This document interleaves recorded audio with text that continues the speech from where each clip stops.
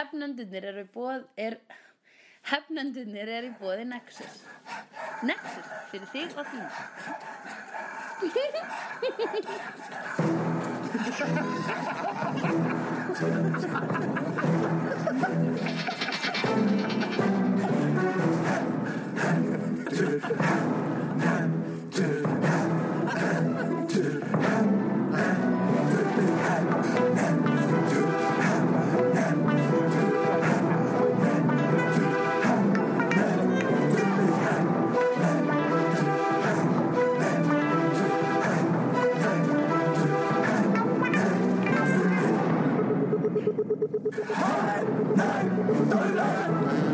Og velkomin aftur í endurminninga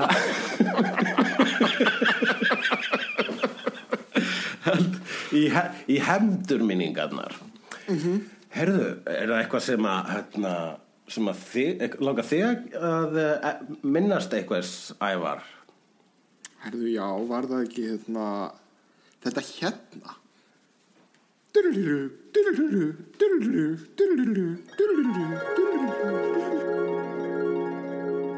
Hefur þú eitthvað sem uppgötvað eitthvað og hrópað einn upp fyrir þig? Evreka! Já, ég held að ég hef gert það svona í Nerdy Jest. Ég hef bara skrifað einn svona rosalega góðan prumpubrandara og ég var bara Evreka við! Það er HM náttúrulega og ég fór á 2 leiki og ég fór á Transformers. Já. Transformers 4 Age of Extinction. Risa eðluvélmenni. Já, þarna sagt frá því að Guð minn góður, ég get ekki sagt hvað þessi mynd var. Það voru alveg vélmenni. Hvernig var hann? Það var Mark Wahlberg Hvernig var hann Mark Wahlberg? Hvernig var Mark Wahlberg? Hann var bara fín, frábær, sko. Og síðan kemur ykkur vélmenni og svo gerist eitthvað svona og það í svona sko, það þarna aksjónatriði í seinni part myndarinnar sem að ég held að vari í meira en klukkutíma og það svo mikið ofhlæði af aksjóni og svo mikið ofhlæði af bejulationi að þú missir tímaskinnið. Já. Og það bara svona á tímabili þá fannst mér eins og ég hafði verið alla ævina þarna í salnum að horfa á þetta atriði og þetta var bara svo ég fylltist jafnvel smá kvíða mér finnst þetta bara svo skrítið ég bara svona ætlar þessi mynd ekki enda byrjaði hann eitthvað tíman þetta allt pælir reyndar ef að þessi mynd að hún fer af stað þú horfir á hana sem dáleiðist að þessu og segir bara soguð ykkur æska úr þér. Já, það ekki upplifunin sem ég fekk að soguð ykkur æska í mér. Ég hef mjög gaman að þessu og hér málið vegna þess að við erum búin að vera mikið að lofsyngja upp að Michael Bay í þessum þáttum. Verðskuldað. Og vissulega, en það aðlega bara vegna þess að hann einstakur, sko. Allir mjög margir aksjónmyndarleikstjórar vilja að reyna að vera eins og hann og það ekki hægt vegna þess að hann snar. Og hann í þessari mynd held ég vísvitandi hann að toppa sjálfa sig og við vorum bara að segja já, ég fór að ná hana bara djöðl, ég ætla að vera beijuleita þetta, beihemi í kvöld og ég ætla að beijuleita yfir andlitað af mér og svo fer ég á hana kem út af henni og var með svona be careful what you wish for vegna að ég var svo já ok ég baði þetta hún þú veist, þetta bara reynsla að fara á þessa mynd, hún fáránleg þetta sko, þú varst að tala að hann ætti bara að sleppa söguþræði söguþráðurinn sko, þú veist, það verður að vera söguþráður í svona mynd, vegna þess að ef það er bara aksjón, þá þetta bara orðið sko svona listaverk, þá þetta bara orðið svona það það sem mér finnst hann vera listamaður í þessum hluta þá hann listamaður. Vissulega hann það, en þú veist, málið að hann gæti ekki gert mynd sem bara action, vegna þess að þá hann bara orðin vídeóverk og þú ert ekki að fara að selja vídeóverk. En bara þegar ég sé söguna þá sé ég mann sem skilur ekki það sem hann að gera, en þegar ég sé actionatriðin þá sé ég bara mann sem bara fiskur í vatni. Ég held að sé nauðsynlegt að sé söguþráður, sama hversu lélegur og tómur hann það nauðsynlegt að sé einhvers konar vottur eða einhvers konar afsökun fyrir söguþráð í þessum myndum, bara til að sé sko, annars þetta kjötkássa, við þurfum að fá bein, þú varst að tala með hann, við vorum að keksuna hann og ég var að hugsa að fá með rifin og þú sagðir, neða þau eru reynda beinlaus og ég hugsaði, já, þá fáum við bara kjötið en þú hefur hugsað, en beinin eru nauðsynleg, beinin eru líka nauðsynleg í Michael Bain vegna þess að kjötið verður að vera eitthvað, annars þetta bara kássa. Já. Það verður allavega að geta þóst vera bíómynd. Þessi Pollock klessa, hún verður að vera okkur striga. Ég væri reyndar í stuði fyrir Supercut, þar sem það verið búið að klippa saman allar 3 myndir, Transformers myndir sem hafa verið gefnar út. Ég man þegar ég hugsaði eins og þú, en ég segi bara við þig, be careful what you wish for. Í bara einn massívan bara vélmenna slást hræri graut. Já. Ég var til í að sjá. Það var alveg þannig að þegar vélmenni búin að vera slást þarna og svo kemur hann alltaf inn á vélmenna risaðlu sem ég veit ekki ennþá hvað var að gera þarna. Vegna þess að það var vist útskýrt í myndinni en þú ert ekki að hlusta á hvað fólk segir í þessum myndum. Já.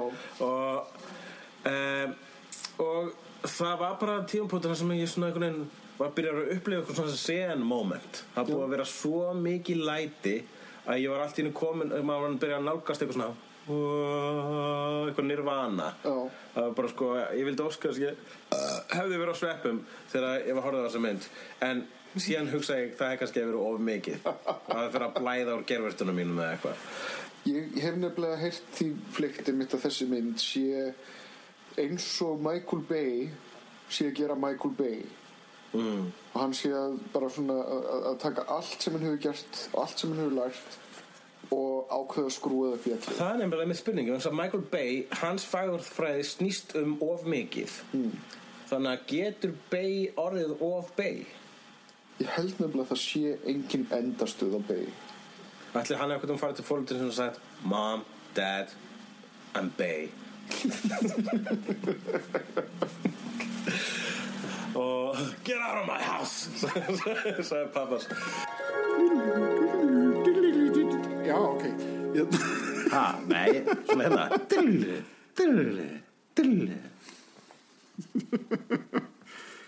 En voru þetta ekki alveg 2 endurminningar í röð? Gerist þetta ekki ósjálfra? Ég ekki segja þetta, núna þarf ég að klippa það þannig að þetta séu 2 endurminningar í röð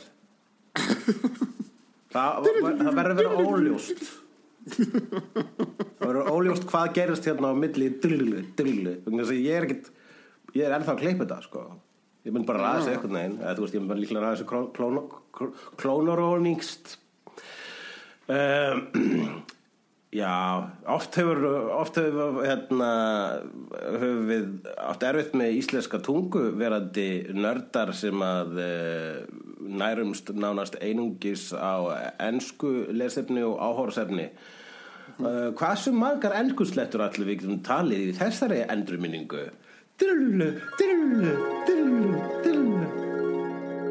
hvaða prúðuleikari heldur þú sé bragð bestur? Ertu að meina steikja á borða? Ok, svari náttúrulega svinga og hérna ef það væri hlaðborð ef við myndum drepa alla prúðuleikarana og gera síðan hlaðborð úr þeim og éta það á. Mér hefur lengi langað til þess að smakka froskalappir. Já, ég hugsa ég heyrti að froskalappir sé eins og pínu djúpsteiktur kjúklingur ég hugsa og það er ég mjög mikið fyrir kjúklingaleggi alltaf þegar ég fer á nýja veitingastað og þeir eru með kjúklingaleggi að panta ég þá til tekkunir það er náttúrulega hænundan hans Gonzo eru út allt þannig að þið langar í eitthvað það er nóg að kjúklingi en mér langar líka að smakka frosk en það er örugglega til mest af svingu það er örugglega stærsti rétturinn Ég veit ekki hvort blái risinn Ég veit ekki hvort ég geti svarað hver sé bragðbesturinn en mér langar til að smakka hvernig Gonzo er að bragða Gonzo sé óætur Heldur það? Já Það sé ekkert nema seinur og bein Já, ég held að sé svona eins og þú veist marknútur Það má ekki borða hann, það örugglega bara, þú veist, og nefið hann sérstaklega, sko. Ég held að sé ekki eins og hægt að býta ég hugsa áferðin hljóti líka að vera ræðið. Það væri svona slow cooked og hann væri með eitthvað svona góðu meðlæti, sultum og dóti.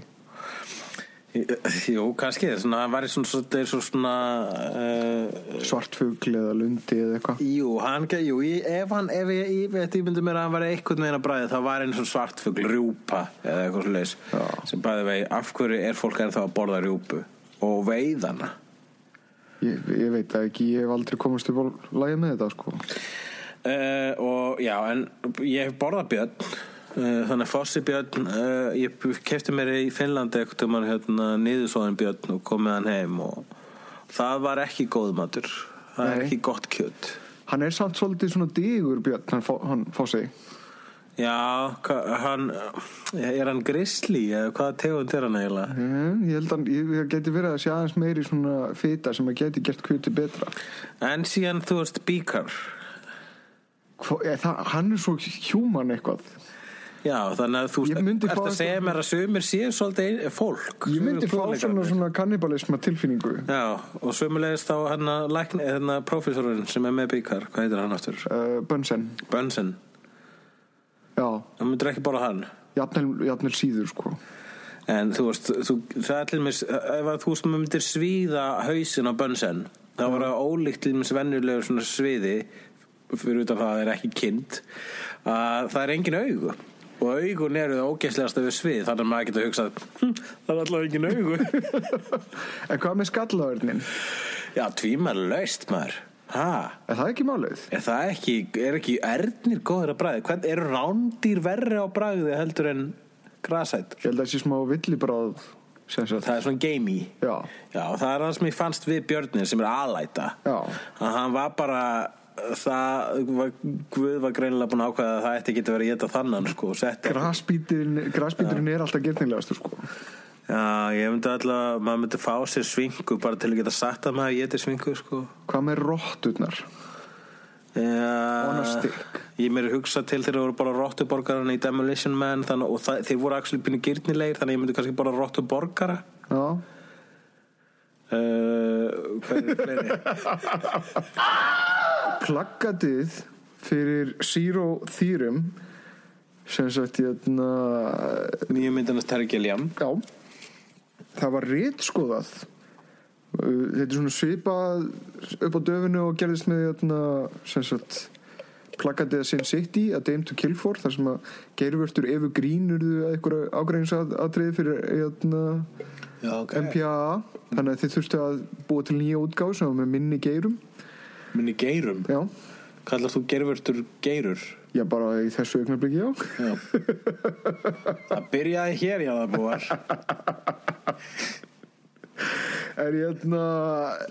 En ástæðan fyrir því að plaggatið Zero Theorem var ritskoðað var vegna þess að framan á plaggatinu þá er Christoph Waltz í fósturstellingunni að fljóti í einhvers konar algleymi og það sést í rassina á honum. Og þessi rass var bara svona merkjanlega mikill rass til þess að teipururnar hjá MPAA þyldu það. Merkjanlega mikill rass því það sést þess að í boruna? Nei, það er ekkert farið inn fyrir skoru. Hvað, er það bara önnur raskinin? Það er báðar raskininnar. En þú getur ekki sýnt 2 raskinar að þess að sé bora? Já, hann er ekki að glenna sig, skilur. Nei, ég er ekki að segja að glenna sig. Ég er ekki að segja að sjá strassgatið eins og í Pink Flamingo. Það er það sem að rassbora er. Nei, boran er, þú veist, er the cleavage. Það er skora. Er þetta að segja bora og skora sé mismunandi hlutur? Já, rassbora er rassgatið. Þannig skil ég hef lifað í allt öðrum heimi. Ég held að boran væri að sama skoran. Ég held að það væri plömmurinn. Ég segi aldrei skora. Mér finnst skora ég svona svolítið ljótt orðið við boru. Já, nú er ég farin að efast sjálfa mig en nei, þannig hef ég skilið. Ekki efast sjálfa þig þegar kemur á borum. Þannig hef ég alltaf skilið boruna, sko. Myndir þú vilja, hvort finnst þið skemmtilegra orðasamband? Að skora í boruna eða bora í skoruna?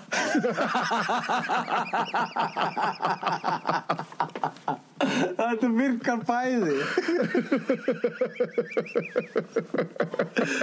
Það er að skora í boruna. það svona meira svona meira HM. Ég skoraði í boruna. En ég boraði í skoruna, það miklu meira svona, það meira nasty. Þannig að ég kann betur við að skora í boruna. Já, mér finnst það samt svona pínu svona gilsinnegastemning eitthvað yfir því. Þurftur að koma með gilsinnegar inn í þetta rými. Þannig að ég hætti, það kom svona hljóðtruflun svona rétt þegar það var svona 10-15 mínútur eftir af öðrum þættunum. Já. Þannig að ég heyri bara svona suð og það var eftir að þú sagðir að Doctor Who var ekki sci-fi. Já, bara, ég heyrði ekkert eftir að þú sagðir hvað áttu við, hann ekki sci-fi. Er það eitthvað svona stuðar þig? Já, Doctor Who sci-fi. Nei. Jú. Mér þetta fantasy. Og hvernig hann fantasía? Vegna þess að ekkert af þessu raunverulega vísindalega byggt á einhverjum vísindalegum svona hugmyndum. Víst? Nei, þetta timey-wimey. Þú getur ekki timey-wimey eitt sjálft vísindaleg hugmynd. Þótt að TARDIS hafi einhverja skýringu þá þýðir það ekki að hún sé byggð á einhverjum vísindalegum grunni. Sko, já, en við veitum bara að timey-wimey var eitthvað sem var búið til af handritshöfundu til þess að útskýra alla plotthólurnar afsaka alla plotthólur ever. Nei, meina, okay. Og það sem Doctor Who hefur alltaf verið, þeir hafa verið snillingar í að bara svona búa til vísindaleg hugtök. Ef við tökum alvöru sci-fi. Til dæmis það að leikari deyr. Já. En ef við tökum alvöru sci-fi móti, eins og til Star Trek, Shannon Braga sem var að gera Next Generation og Deep Space Nine, hann talaði þá eitthvað tímann að þegar þið skrifa þættina, þá skrifa handritshöfundin bara eitthvað gobbledygúk og síðan fer þetta í hendurnar á vísindanefnd sem að gerir svona vísindalegar plausible útskýringar. Þannig að þér finnst rauninni plausibility útskýringana velta á því hvort eitthvað sé sci-fi eða ekki. Já. Þannig að Star Wars ekki sci-fi. Það er fantasy, já, ég skil það vegna þess að það gerist í heimi sem hefur ekkert rauninni að gera með okkar heim. Nei. Hann er fantasía, það önnur tækni hann í gangi, þetta er ekki framtíðar útgáfa af okkar tímalínu eða jörðu, þetta hefur ekkert að gera með okkar veruleika, fantasía. Það myndi vera hefnenda skilgreiningin á fantasíu. En hvernig er Doctor Who það? Ég meina sko vegna þess að þú, hvað ertu að segja að útskýringarnar, vísindalega útskýringarnar í Doctor Who séu ekki haldbærar á sama hátt á Star Trek? Já, í grunninn. En hvað er þá til dæmis Back to the Future? Er það þá fantasía vegna þess að flux capacitor eitthvað svona útskýrða meira heldur en timey-wimey? Nei, en það hugmyndir það að ferðast aftur til tíman og að hafa áhrif á framtíðina. Það er hugmynd sem að virkar í tíma og bara sem sci-fi. En þetta er mjög mikið notað í Doctor Who og hver einasti Doctor Who þáttur meira þess að byrjar á því að þykjast vera fantasía og að kemur alltaf í lokin vísindalega útskýring og bara vegna þess að svo vísindalega útskýring samberist ekki tæknir sem við nútíma fólki þekkjum í dag, þá er þetta vissulega kenningar sem standast eitthvað sem myndi vera kallar vísindaskáldsögur. Ég held að það sé meiri áhersla lögð á fantasíuna heldur en. Hvernig meiri áhersla lögð á fantasíuna? Hvað er í þessu sem er svona eins og Lord of the Rings? Vegna þess að þetta er allt svona eitthvað svona emotional lausnir. Það er að hafa að gera með það að díla við fólk og díla við aðstæður. Vísindi er ekki bara dautt. Vísindi er ekki bara gott science fiction er auðvitað það er ástæðan að fólk, kristið fólk hefur eitthvað á móti vísindi vegna það finnst það að vera dauði sálarinnar eitthvað áleika svoleiðis. En vísindi er það sem, það er fátt meira magical heldur en vísindi.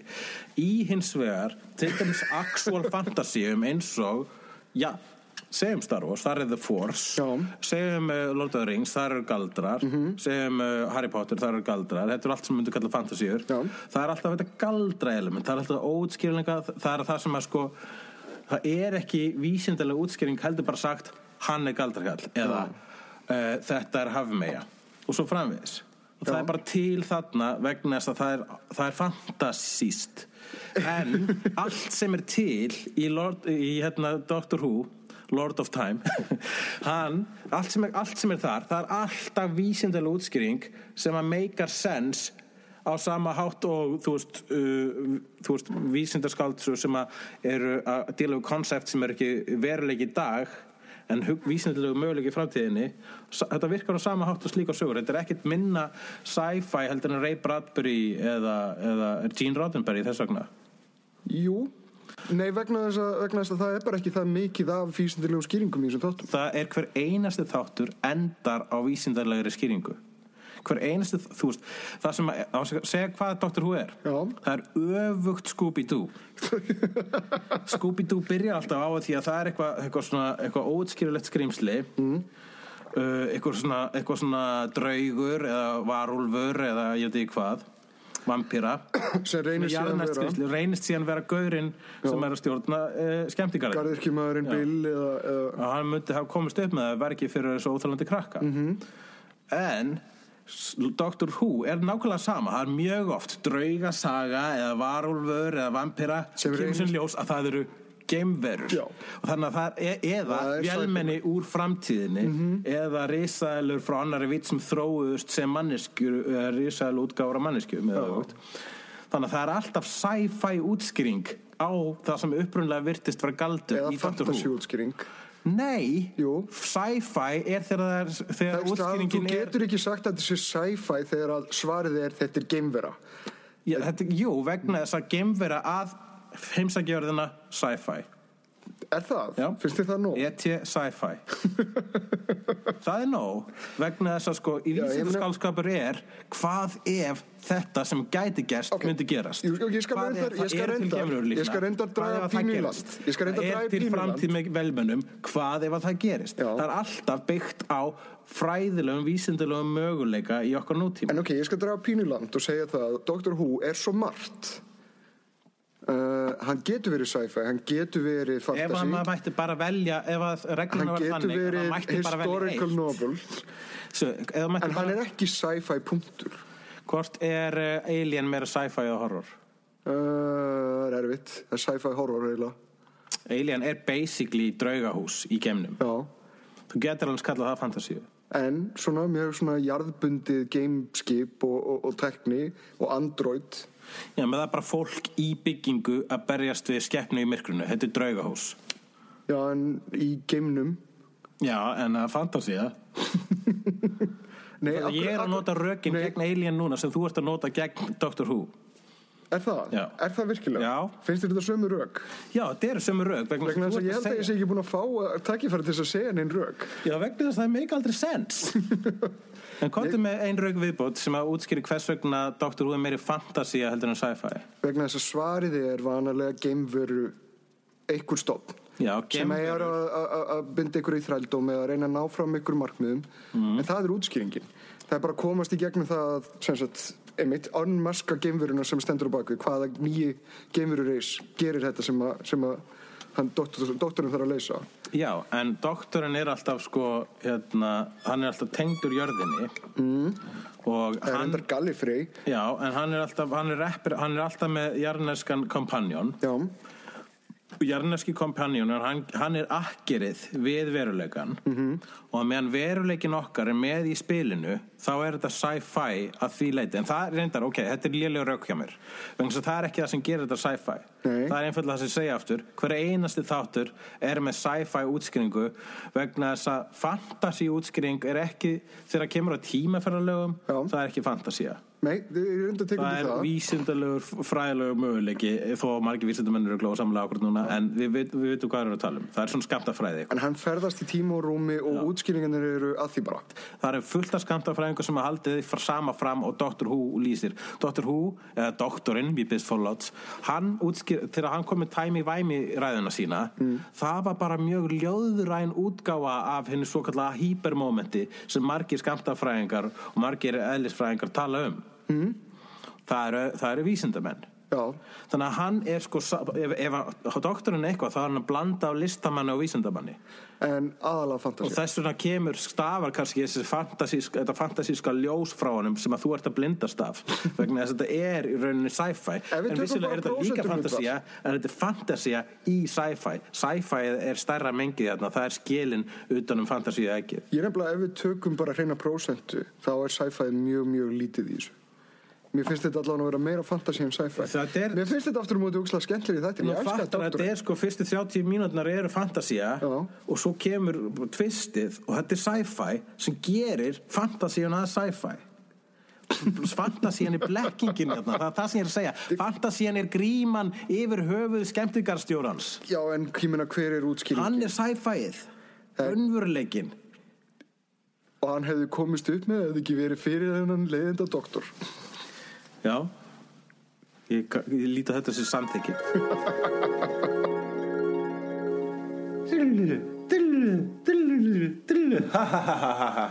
Þetta var nú gaman. Ok, hérna, hvað þurfum við að taka oft upp? Dilli. Hvað hefur haft oft? Dilli. Ríðadrepa giftast. Ok. Sandormarnir í Tremors. Já. Sandormarnir í Beetlejuice. Sandormarnir í Dune. Já. Þeir eru náttúrulega risavaxnir þarna í Dune. Já. Sko, ríðadrepa giftast, sandormar.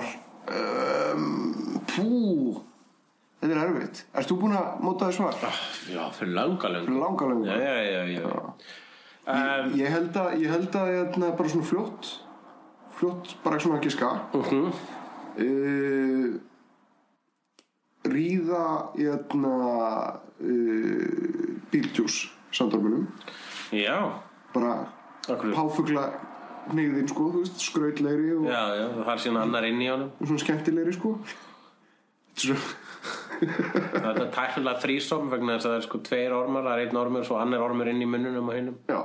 Giftast Dune, ormunum þar, og vegna þess að hann er líka bara að safna fullt af spice melange. Og maður getur orðið eitthvað svona sír og eitthvað dæmi. Og drepa graboids vegna þess að þeir eru ógeðslega illa lyktandi. Já, þeir lykta verr á lífi heldur en döðir. Kom fram alveg 2 í myndinni. Eða einu sinni allavega. Nú, þetta svar þykir mér ágætt. Nema hvað? Ég hugsa að jafnvel ég myndi gera nákvæmlega það sama. Ok. Ég var eitthvað eins reyndar sko, eða eitthvað við að ríða sko djúnormunum, þess að þeir eru sko svo stórir og stærðið, þú veist, skýjakljúfa. Já. Og ríða slíku, það hlýtur að vera hvílíkt conquest sko. Já. Og giftist þá sandormunum í Beetlejuice vegna þess að þeir eru fallegastir. Já.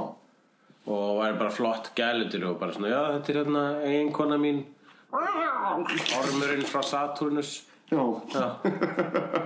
En já, vissulega drepa graboids þrátt fyrir að við völdum það besta skrýmsli ever. Já, en þið skrýmsli. Já. Ekki maki. Nei. Þú vilt ekki giftast skrýmsli. Nei. Það er ekki alveg, skrýmsli og maki er ekki að vera það sama. Helst ekki, bara almennt í lífinu. Almennt í lífinu.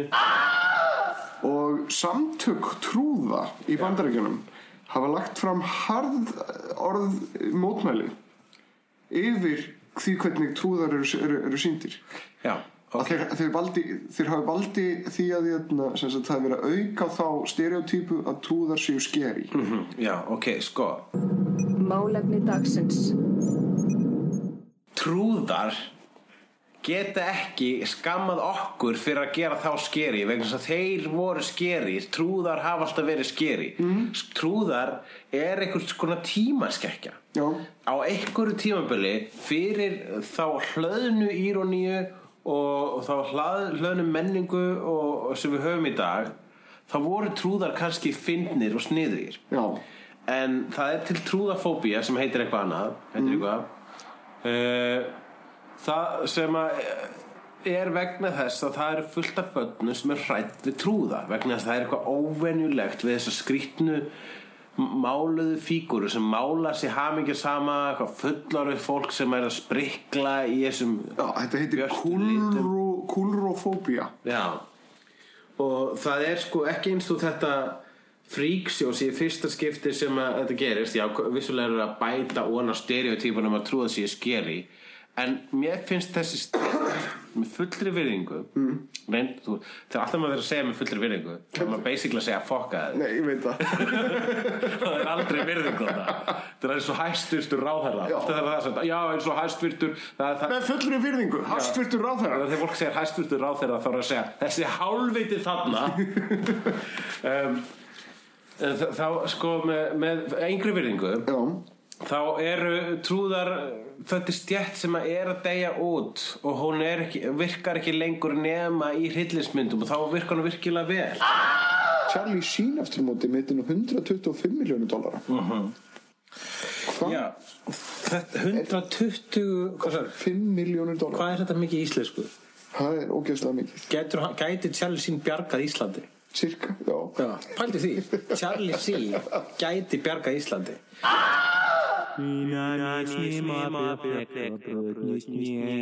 Dánarfregnir og njarðarfarir. Talandi P.V. Herman, æðisleg leikkona var að deyja núna fyrir mjög stuttu síðan. Hún var þekkt sem hún var á tímabili ein af leikkonunum í Saturday Night Live og var í einu mínum uppáhaldsatriðum úr Pee-wee's Big Adventure konan sem sagði "There's no basement in the Alamo." Hún dó, Jan Hooks úr krabbamenni, með hún hvíla í friði. Nei, ég fór endur að hugsa það. Horror movies, that is no place for a woman. Mér langar nefnilega til þess að sjá fleiri hryllingsmyndir eftir hvern leikstur og hvern höfunda. Þú konan sem leikstur í Pet Sematary og það er en mest skýri mynd sem ég sé. Shit, hvað sem myndi skýri. Og konan sem leikstur í American Psycho sem er mest intellectual slasher sem hefur verið gerður. Það er ekkert nýtt að konur geta gert góðar hryllingsmyndir. Nei, ég er að tala um að það mættu vera fleiri. Já, það mættu vera fleiri konur, punktur, allstaðar, punktur, konur, punktur, allstaðar, punktur. Konur. En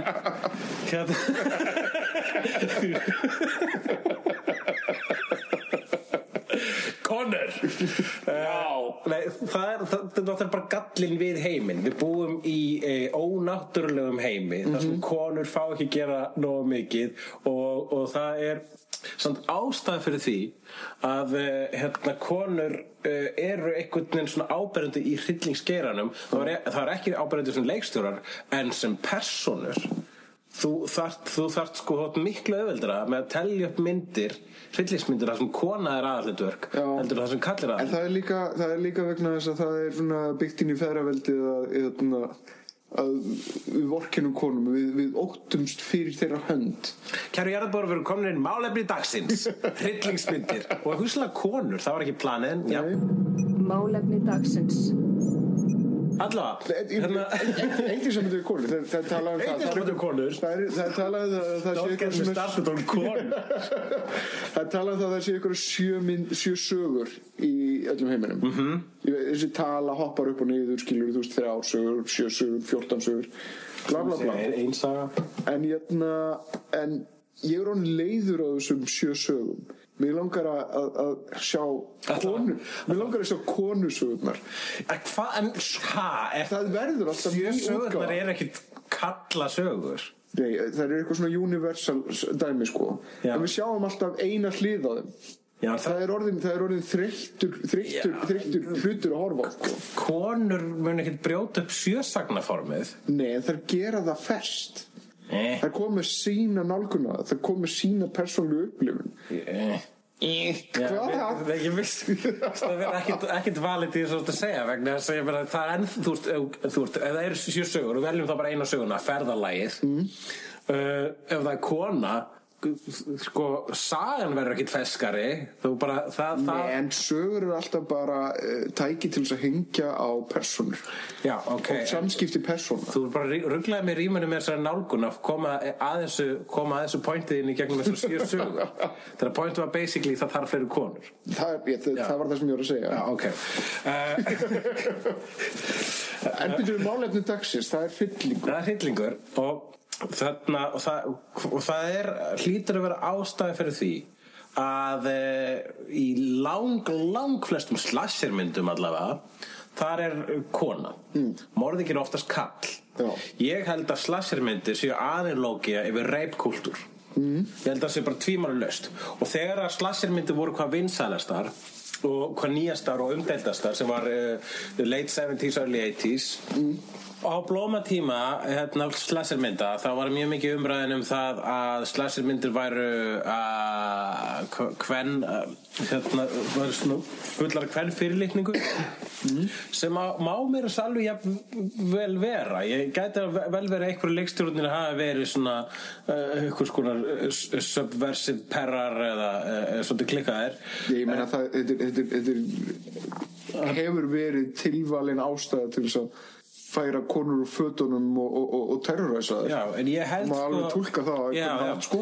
Ég held hins vegar bara listaverk eru rauninni sjálfstæð, það eru bara lífverur og þau eru lífverur og þar leiðandi þú veist oft í mörgum tilvikum ef að leikstjórar meina eitt þá skilar samt einhvers konar sál tíðarandan sér inn í myndirnar og þannig finnst mér vera raunin með hryllingsmyndir. Þessar hryllingsmyndir eru myndir sem eru gerðar til þess að skapa ónættutilfinningu, til að skapa ótta eða ógeð og ef það er eitthvað sem að stjórnar heiminum jafn mikið á ástin þá er það óttin og pointið mitt var reyndar að slashermyndir er eitthvað svona analógía fyrir reipkúltúr og það er alltaf stelpa sem er að flýja það er alltaf stelpa sem lifir af í gamla daga var reglan alltaf að það var að vera hrein mey sem lifði af eftir að það var afhjúpað í Scream þá hafa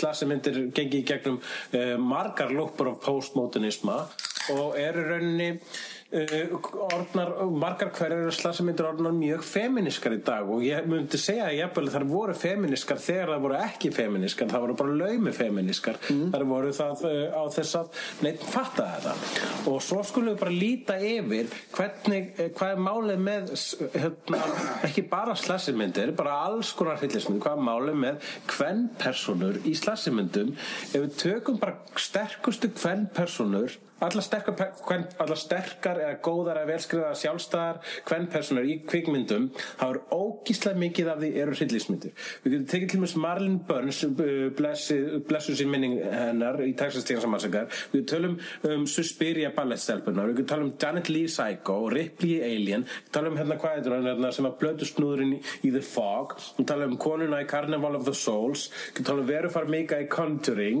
við getum talað fucking Gellunar í Martyrs Gellunar í nýju Evil Dead Gellan í nýju Evil Dead hún var geðveik, hún tók við af Ash við tala mæðgurnar í Byzantium við getum tala systurnar í Ginger Snaps við getum tala Virginia Madsen í Candyman við getum tala Carrie við getum tala Clarice Starling í Silence of the Lambs tala Jamie Lee Curtis the original Halloween Scream Queen við tala stelpunnar í The Descent sem eru 10 personur í þar allar personurnar í þeirri mynd eru konur og það eru allar að kanna helli stelpunar, reyndar creepy cave fólkið þarna það er ekki tekið með og svo fyrsti morðingin í Friday the 13th var kona Jason var ekki svona morðingin í fyrstu Jason myndin það var mammans Heather Langenkamp í Nightmare on Elm Street 1 og 3 og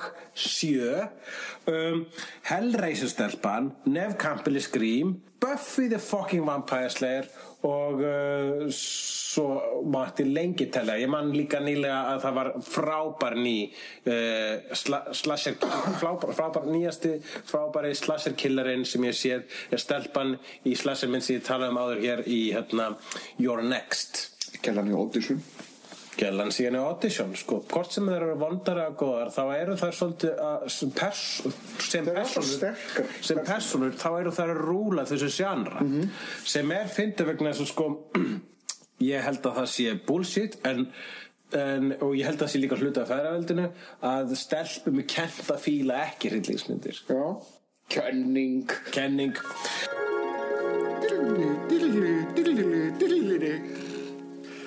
já þetta var takk fyrir að minnast á það Ævar þetta, búin að gleyma þessu hér er við í að gramsa í háalofti hefnenda finna gamalt grill og gleymda speki ok, bara svo ég skilji þér rétt vegna þess að vegna þess að við eigum eftir 8 þætti upp í 200. Já. Þá ætlum við að gera þetta hvað, í klukkutíma eða Er þetta ekki 9 þættir? Er ekki, ef byrjum að 92 Ó, hvað er þetta, 90 þættir? 94 Já, þetta eru 9 þættir eins og Star Wars eins og The Star Wars saga þá gæti kannski fyrsti hefndurminningaþátturinn heitið það geti heitið The Phantom Menace, já, ég veit ekki Varstu búin að sjá gæjan sem að víxlaði öllum Star Wars myndunum, nafnunum á þeim? Já, ég hef búin að sjá það. Ég held meira að við höfum minnst á hann áður í hermöndum en ég En ég held að það er ekki fyrsta skipti það er ekki fyrsta skipti sem við endurtökum okkur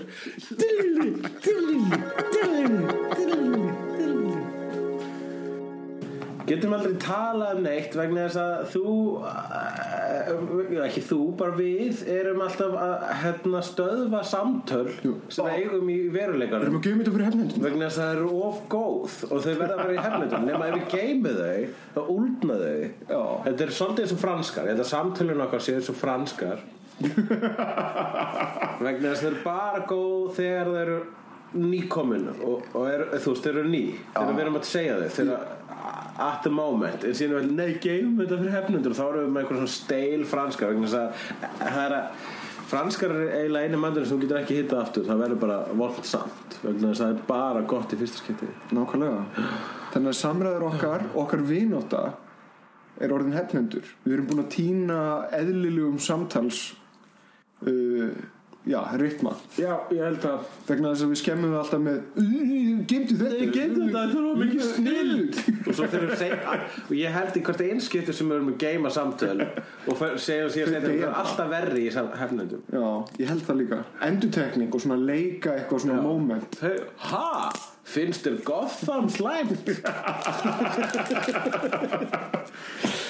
Allt fyrir ykkur jarðarbúar, enda erum við hefnendur. Við erum hefnendur og annað sem ég langar til að tala saman jarðarbúa er það að ég fór að djamma í gær og það kom ykkur jarðarbúar að töluðu við mig og þeir voru næs ungir gaurar og voru að spyrja mér svo spurningar hvað er besta Indiana Jones myndin, hvað er besta Mad Max myndin og eitthvað svona og ég bara 2, 3 Það er reyndum 3, 2 Hvað segir þú að segja besta Indiana Jones? Ég segi að 3 sé besta Ég segi að nummer 2 er best Ég er nefnilega Temple of Doom, ég er heitur á Temple of Doom Mér finnst jöfnu tölurnar í Indiana Jones Ég er heitur og Temple of Doom Já, sko Ég vildi bara koma að ég er mjög heitur Það heitir góður En mér finnst Temple of Doom frábær, ekki miskilja mig en ég fatt að það að 8 tölurnar finnst mér sterkari heldur en jöfnutölunar í Indiana Jones 3 leiknum af 4 myndum það er ekki eins og með Star Trek þar sem að slettutölunar eru betri Já en myndur þú segja að nýju Star Trek myndunar hafi rústað því lögmáli með að slettutölu Star Trek myndunar eru bara góðar og... Já, fyrsta myndin í nýja rebootinu er pínlítið betri heldur en önnur myndin Það var eitthvað fest þar Nei, ég er ásamlega með stöðnum myndi betri Já, það eru samt hvora slæmar Það eru hvora svona Það sem að báðar hafa ekki nógu mikið Það er ákveðið Star Trek sem og Star Trekið er þessi pólitík og þessar dæmisögur og það vottar eiginlega lítið sem ekkert fyrir þeim í þessu nýju Star Trek myndum however, það var þó allavega eitthvað svona pólitísk allegoría í nummer 2 Þú ert allir í þessum pólitísku allegoríum alltaf Ég er bara gaf það myndir tákninga og var að segja eitthvað Það verður að vera 9/11 annars er þetta ekki neitt Ekki bara 9/11 endurinn á Star Trek 2 það er ekki það sem heillaði mig það var meira þessi pólitíska spilling og og þarna þá pínur svona Guantanamo Bay þarna og eitthvað slags Pólitíska spillingin er enda líka relevant fyrir Íslands samfélag í dag Svo sannarlega, það er spilling En Segi já. það sem ég vildi sagt hafa að ég held að ég hafi bara svona einhver jarðarbói verið að spjalla við mig og ég bara svona sagði, já, algjörlega, ég sammála því, frábært sagði ég, og svo stóð ég upp og byrjaði að dansa í miðju samtali, þannig ég ætla að beðast afsökunar á því að hafa slitið þessu samtali svona. Tókstu svona hunds á hann? Nei, ekki hunds, heldur meira fuck this, let's dance. Já. Og það er ákveð, það er eitthvað göfugt við það. Já. Ég meina, þú veist, það er ágætis afsökun bara, sorry, ég get ekki tala meira, ég verð að dansa. Og þannig að ég bara, þú veist, það er ekki, ég byggðist forláts, kæri jarðarbói, en ég þú veist, dansinn, kallaði bara Gloria Estefan hafði rétt fyrir sér. The rhythm will eventually get you. Það vildi bara svo til að einhver setti Gloria Estefan á, ég var að standa upp. Ég hef reynda tekið eftir því að þeir jarðarbúa sem maður hefur hitt á förnum vegi hafa allt verið rosalega vel gefið og vel skapað fólk. Já, ég tekið eftir því líka. Það Við erum einstaklega heppnir með aðdáendur. Engir kynferðisglæpamenn. Já, meðal jarðarbúa. Já, næstu því eina svona slæma við Jared Leto. Mér finnst hann bara afskaplega viðkunnulegur gæi ef ég skoða Jordan Catalano. Já. Næstu eina slæma þessi 5 Minutes to Mars hljómsveit, hvað hann heitir. Ég finnst það svolítið krútulegt. Já, hann vil ég vera rockstjarna. Fanbase sitt, The Mars Army. Það er stu pínu krút. Já, en ég taka svo super áralega og bara alltaf þegar þú veist, eins og þegar hann tekur við verðlaunum sem hann gera á fullu fyrir núna síðast fyrir að leika. Já. Þá alltaf svona, yeah, I'm sorry I haven't been around, I've been busy with a little project called 30 Seconds to Mars, og tala alltaf eins og allir í heiminum að fylgjast með því. Það er bara óslega fínt, fyndið þið. En nei, ég meina hann lék, þú veist, hann hefur leikið góð hlutur, hann lék Angel Face í Fight Club. Já. Hann lék reyndar önnur David Fincher mynd, þess að hann lék Panic Room, þess að hann lék einn af innbrottsþjófunum. Já, hann lék líka gaurinn sem drap John Lennon. Já, Mark What's His Face sem og hann fýtaði þessu upp fyrir það hlutur. Já. Ég held að það hafi verið svona Oscar-bit hjá honum. Já, hann þessi maður tekur svo háalvarlega og er rosalega góð leikari. Ég vissum að hann sé mjög leiðilegur í partíum. Ég held það líka.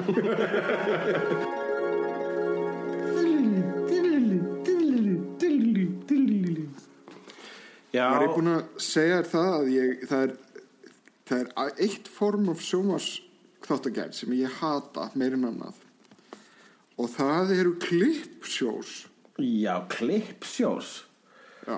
Já, hvers vegna? Finnst þér leiðilegt að fá gamlar og góða minningar í hausinn sinn? Nei, ég er búin að sjá allt þetta. Ég er bara sem langar að vita hvað gerist næst. Þú horfir ofta á eitthvað aftur. Já, en þú veist, það er til að sjá eitthvað meira og þá vil ég horfa það aftur. Við varum ekki að stúdera okkar fræði í gríð og erg og fara yfir sömu meistarverkin endurtekið til þess að greina þau og finna nýja hliðar á þeim. Eins og í rauninni jarðarbúar að gera núna í þessum klippþætti. Núna eru þau að hugsa, hvaða skemmtilega minning kemur næst sem ég get farið í hlusta á það aftur því ég fæ ekki nóga hefnundum. Já, kæri jarðarbúi, ósk þín er uppfyllt. Hérna kemur minning.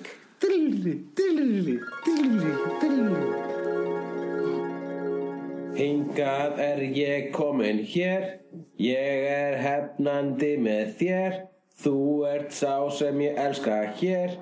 Hver með mér, allir saman hefnendir.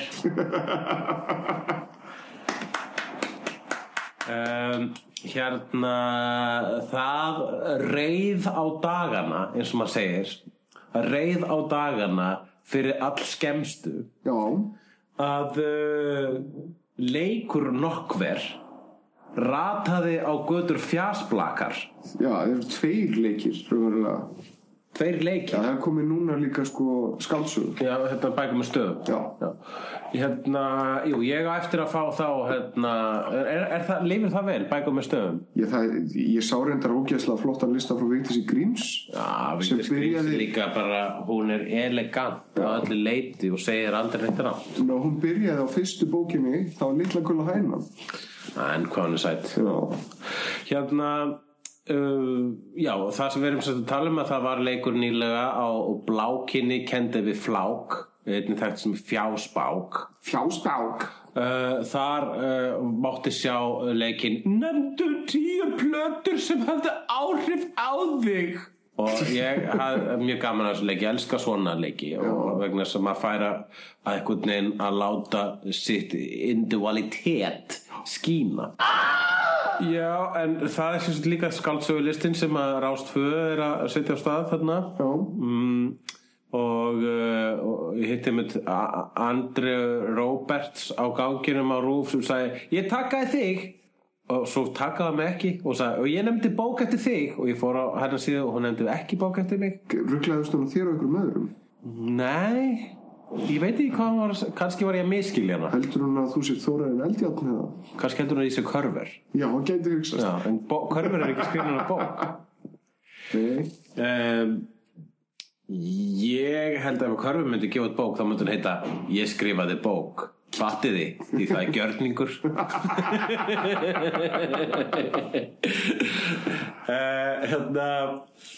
Já, allavega. En þá datt mér í hug að við hefnendur ættum að starta einum svona lista. Og við ættum að nefna 10 kvikmyndir. Og ég getur seinna jafnvel gert þetta með teiknimyndasögur. Já.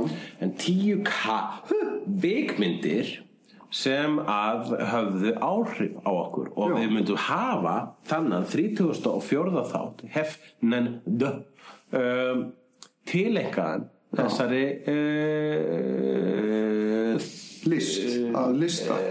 þessari listun. Já, vera listan yfir. List.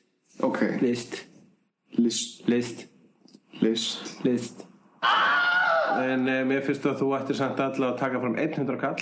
Já. Og áður hún fleira honum í krukuna að kasta honum í loftið svo við getum ákveðið hver byrjar. Ég skil þig. Gengur hann þvert yfir til eldhús síns, nær hann í 100 kall þar, pikkar upp krukku úr uppþvotagrind og þá hefst leikurinn hér. Ok, ég með peningi núna. Ég vil landvættina. Hvaða fiskur þetta framan á 100 kallinum? Þetta svona einhver lúða. Það karfi eða... Nei, ég veit það ekki. Hörðu, jæja. Og það mun vera fiskurinn. Fiskurinn, þú hefur leikinn. Herðu, fyrsta mynd. Og við erum að tala um áhrifavalda, það ekki? Þetta eru svona augnablikin sem að bara svona... festast í minnunu algjörlega. Já, og eitthvað svona, ég myndi líka að segja bara, það myndir sem að þú bara hefur séð aftur og hugsað alltaf bara þetta alveg uppáhalds, þetta alveg áhalds. Sko, ég var lítill krakki og ég var mjög veikur heima hjá mér og mamma fór út í vídeólegu. Svo kom afiðinn og las sögu fyrir þig prinsessubróðina og þú sagðir alltaf afiðinum ekki lesa þegar þau eru að kyssast. Já. Það er svo glötuð. Nema hvað hún fór í aðalvídeóleguna og ég veit ekki hvaða snillingur var þar að vinna á baku borðu. En hann sendi hana heim með 2 spólur. Ok. Og ég ætla nú að nefna hérna bara svona lauslega sko. Já. Það er Lord of the Rings eftir Ralph Bakshi. Ok. En hin myndin var augnablik sem er algjörlega ógleymanlegt og það er myndin Return of the Jedi. Return of the Jedi? Já. Það var fyrsta Star Wars myndin sem ég sá Endur koma væringjans. Já. Og fyrsta Star Wars myndin sem þú sást. Já. Það var líkast fyrsta Star Wars myndin ég sá. Og líf mitt breyttist á augnablikinu þar sem að Luke Skywalker snerist í loftinu, greip í stökkbretti fyrir hann sarlakpittin, greip geislasverð og tætti sundur liðsmenn Jabba hattar. Með tilhendi Vilhelm öskrum. Já. Brasil mynd sem ég sá á RÚV á sínum tíma og þetta var þeim tíma þegar ég hélt að vera, þú veist það sem ég tók upp myndir sem ég grunaði að vera góðar, tók það upp á spólu.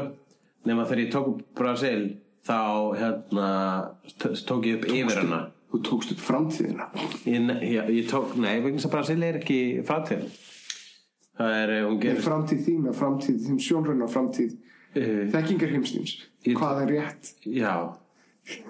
Já, þetta vissulega fallega orðað en það var ekki það sem ég var að fara að segja. Nei, þú tókst yfir hana. Já, ég tók nefnilega yfir hana bara mjög stund til ég var bara svona, þetta skrítið. Það var þarna einhver nekt þarna á tímabili og svo þetta eitthvað listrænt, hugsaði ég, og mér leist ekkert alveg á þetta. Það var margt flott þetta. En síðan var bara eitthvað, þessi mynd ásótti mig og ég man að ég svona sá eftir að tekið hana upp og var stanslaust að hugsa hana. Og svo liðu mörg ár og þá byrjaði ég að safna vídeóspólum. Ég keypti vídeóspólur í 2001. Já.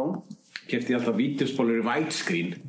Það bara, ég uppgötaði það að allar þessar myndir sem hafa búin að leia á vídeóleganum, þær eru voru í fullscreen og það búið að skera af parta af hliðunum og svo fattaði ég widescreen, that's where it's at. Og seinna þá náði ég mér í Brasil í widescreen og ég bara svona ég vissi þegar ég horfði á hana bara svona ég vissi þetta væri góð mynd og tókst að baði rauninni myndina afsökunar bara fyrirgefðu, ég trúði ekki á þig fyrst ég lofa að fara að yfirgefa þig aldrei aftur. Sko ég sá þessa tilteknu mynd eftir Joel og Ethan Coen þegar ég var í Gaggo og var í videoklúbbi og ég hafði keypt mér svona frútella og kók. Já, var þetta fyrir Rittersport tímabilið? Þetta var í félagsmiðstöðinu Bólinu þar sem Ragnar Bragason var að stjórna kvikmyndaklúbbi og valdi myndir hún í okkur unglingana og hann sem sagt sýndi mynd sem bara hafði varanlega áhrif á mína myndupplifun. Já. Það er kvikmyndin Racing Arizona. Halló. Sem er leikin Looney Tunes mynd. Já. Með Nicolas Cage, John Goodman og Holly Hunter og er snillt. Eitt af bestu voice-overum allra tíma er í þeirra mynd. Nicolas Cage. Klikkar ekki nema mjög oft. Önnur mynd sem hefur tórað ógeðslega lengi á mínum topplista og það er líka mynd sem hafði rosalega áhrif á mig vegna þess að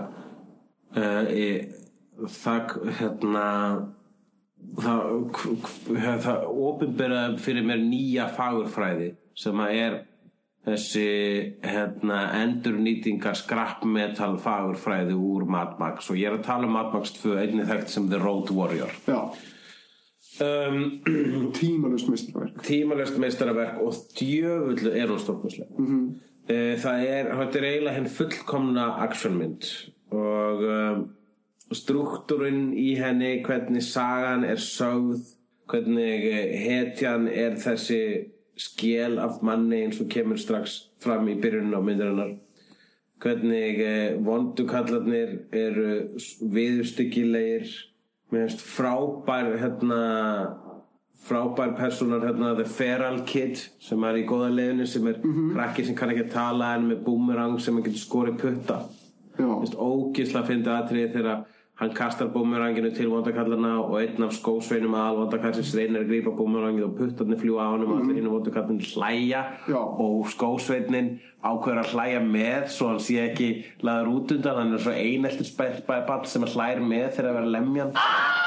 Sko ég er alltaf með mitt svona andartök þar sem að ég bara býst ekki við því sem ég sé síðan og hefur bara svona þau áhrif á líkamann að maður bara svona einhvern veginn fellur með og gleymir sér algjörlega í einhverju svona algjörlega skliði og það er Monty Python and the Holy Grail. Þessi snildi svo með maður, já, hún breytti líka miklu hjá mér. Ég hef aldrei hlegið jafn mikið held ég ævina og þegar að svarti riddarinn kemur. Tis but a scratch. Og síðan ekki náttúrulega titlarnir á undan. Ég hló ógeðslega mikið. Endirinn á þessari mynd er einn besti endir sem hefur verið gerður á bíómynd. Antiklímax. Svo mikið antiklímax. Ég mani þegar endur kom horfði ég á spóluna þangað til að hún rann út. Þú veist bara, ha? Já, ég segi þá Akira Þá var ég bara að covera top 3 listar mér bara svona uppáhaldsmyndir allar tíma sko. Ég sko, þú veist, já það er heppilegt og skildi minnast það vegna sem ég fór á hana. Ég sá Akira á Nexus sýningu sem hún var sýnd í Laugarásbíó. Já, ég fór á sömu sýningu. Við þekktumst ekki einu sinni þá, við vorum þá saman í bíó. Þá vorum við saman í bíó. Í byrjunni þegar að mótorhjólin að fara í gegnum Neo Tokyo. Já. Og það heyrist þetta svona bambus slagverks. Og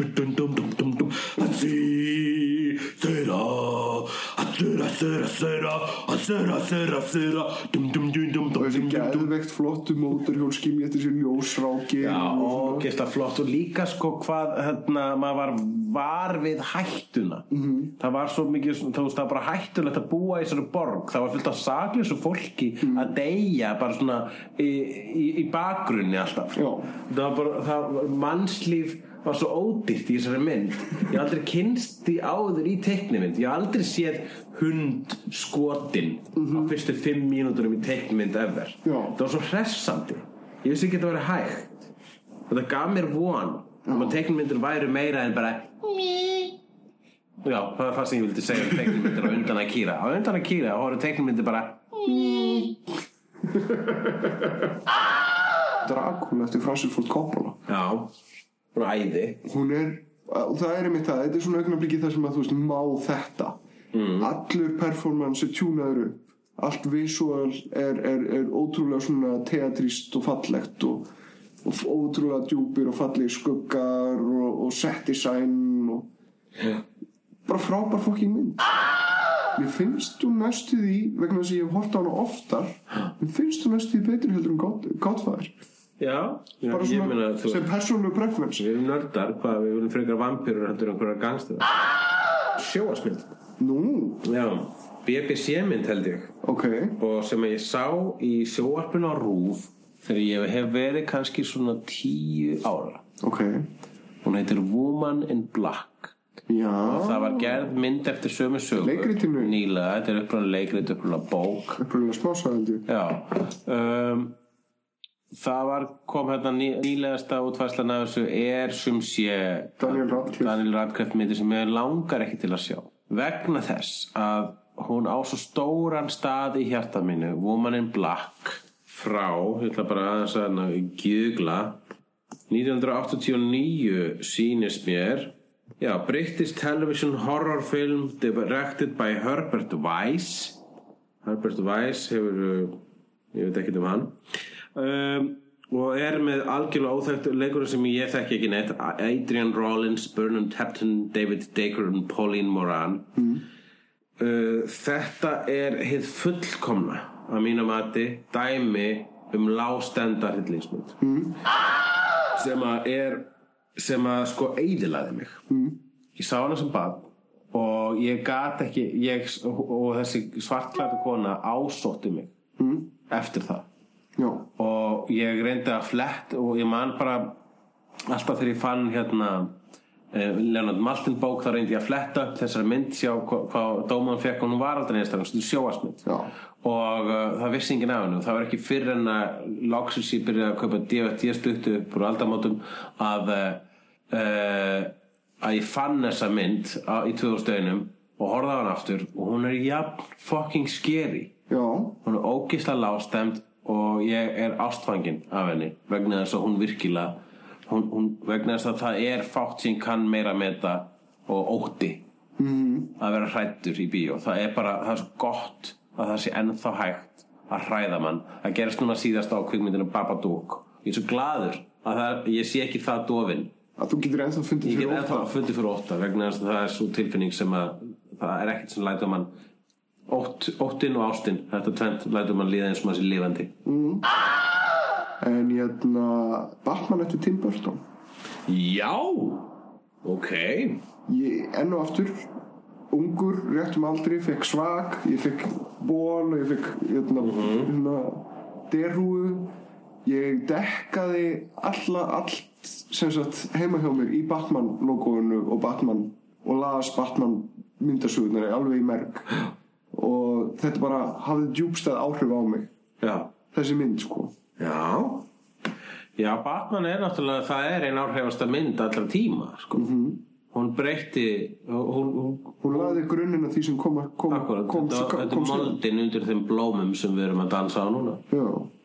Þetta var ákveðin svona vatnaskil í svona í minni ég verð að segja þetta aftur. Þetta var moldin undir þeim blómum